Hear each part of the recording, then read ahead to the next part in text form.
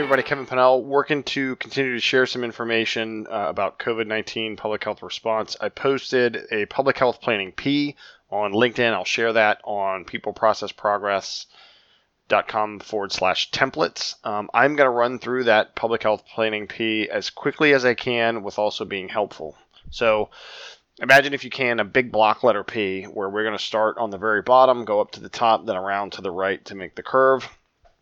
So this is particularly for public health folks that are not ingrained in the incident command system. So bottom of the leg of the P, that straight part of our initial response. We're already in it, right? COVID's happening. We already know about it. So the incident occurs, threat identified, we're already there. Notification, health departments are getting notified all day long. They're notifying their central offices. They're working with the CDC, so that process is going on.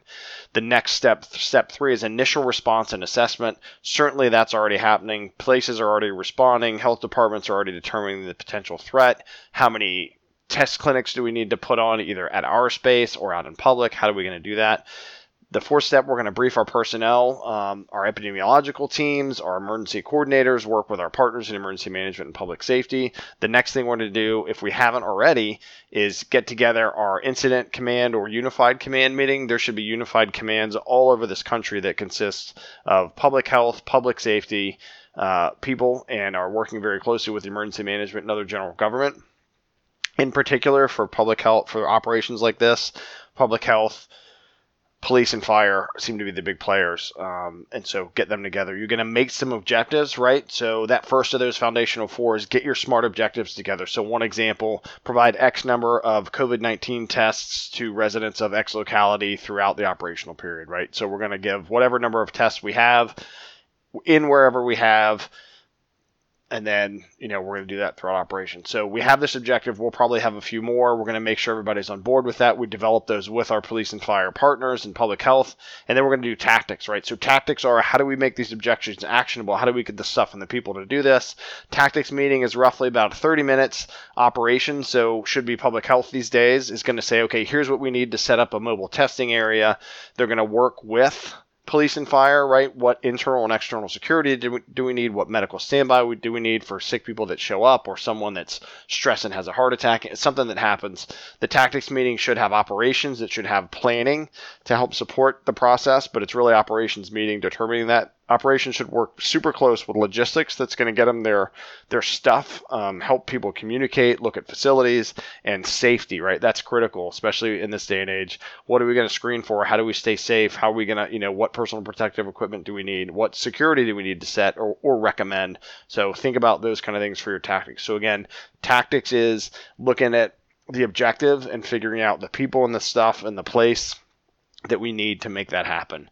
Then we're preparing for the planning meeting. So that means all the folks that have already worked together, plus the other members of the command staff. And again, quick review, command staff is incident commander, public safety or public information officer, safety officer, liaison officer. That's command staff. General staff is your planning section folks, your operations section folks, your logistics section folks, and your finance and admin section folks. Planning facilitates the process. They track and do accountability. They do situation reports. Operations, boots on the ground, epidemiologists, nurses, medical reserve corps volunteers, admin folks that are part of the testing clinic, right? So these are the people doing the work. Your police officers, your sheriff's deputies, your firefighters and EMTs at the clinic. That's operations. Logistics, these are the folks that get you the people and the stuff and the facilities and the food. Finance and admin, they pay for things, help do paperwork in the form of like compensation and claims and a few other things. That's a very quick overview. This planning meeting I mentioned, it should be 20 to 30 minutes. The owner of it is the incident commander or unified command. They want to hear what the plan is for this successful and efficient COVID-19 test site that you're going to set up. Planning section chief, as we do for the process, is going to facilitate this meeting. And really what's going to happen is the operations section chief, which again should probably be a public health physician or epidemiologist or whatever resource you have, is going to say, here's the plan that we worked with our partners on to make an efficient COVID-19 testing site. Here's when we want to do it. Here's how many kits we have. Here's how I broke out the groups or divisions or teams or task forces or single resources into the org chart, right? So during that tactics meeting, that's when we got our org chart going and then got stuff to support it. So operations is going to present that to the other command and general staff.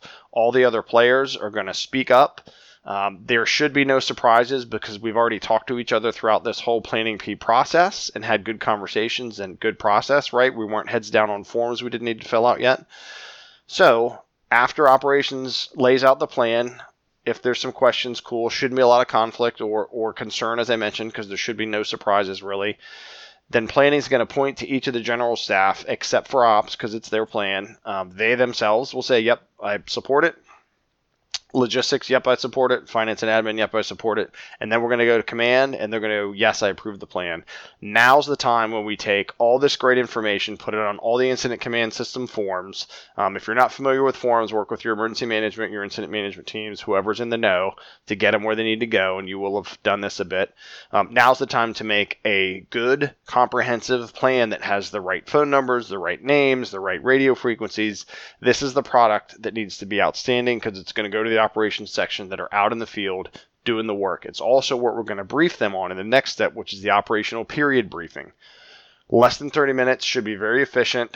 These days, as of today, we're not going to get 100 or 200 people, let's say 100 people, 50 people in a room, right? Or we may not have our unified command all together. So do you do a web conference? Do you broadcast via radio? Do you set up a teleconference to do this briefing? Certainly feasible. So think about that too. So logistics, facilities wise and infrastructure wise, think of how you can connect everybody so we can brief out. And the criticality of this is ops is going to say, hey, here's what the plan is. Command, we're going to get some, hey, go troops, right? We want that. We need to see leadership these days. We're going to get what radios we're on, what frequencies, what network from logistics or our computer folks. Finance is going to talk about any constraints in spending. Safety is going to talk about personal protective equipment, security issues, heightened states of alert. Public information officer, how can we talk about this or not? Direct everyone to me. So each of the command and general staff are going to speak to their part of the plan to our operations section chief in this operational period briefing. This is critical that we get right. It is also a push of information. It is not a Q&A session. During the ops brief, operations section chief is going to say, okay, group 1, we're going to have a call at this time. Group 2, we're going to have a call at this time. Group 3, etc. If we could do this in person, operations would be pointing to different corners in the same room, saying team 1 meet there, team 2 meet there, team 3 or group whatever. But that can't happen, right? So think about how you're going to dive deeper with each of the groups or the teams or the whatever you've called them in your org chart. That's when you get into Q&A with your folks. That's when you can answer questions. But when you have, 50, 100 people on a call, you don't want to do that. After this briefing, you're sending folks out to whatever they're supposed to report that you determine in the tactics meeting, and then you're operating. Then you're going to keep assessing, evaluating the plan. Let's say you have testing set up for 2-3 days in a row. You're going to come back to your objectives you used on day 1. Are they still valid? What did we learn? Objectives typically can probably stay the same. When you get into your tactics, though, did we have enough? Did we have too much? Do we need more security? Do we need less? Do we run out of kits? So you'll mix up your tactics. You should review these each day. Don't just copy and paste or just change the dates, right? Unless it's truly identical.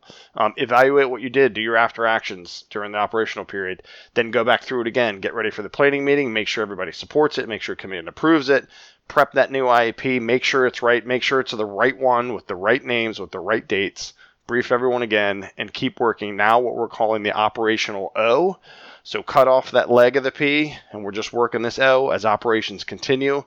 That's pretty much what folks are day to day now with the tempo that we're going. Maybe not doing testing every day, but certainly investigating and working like that.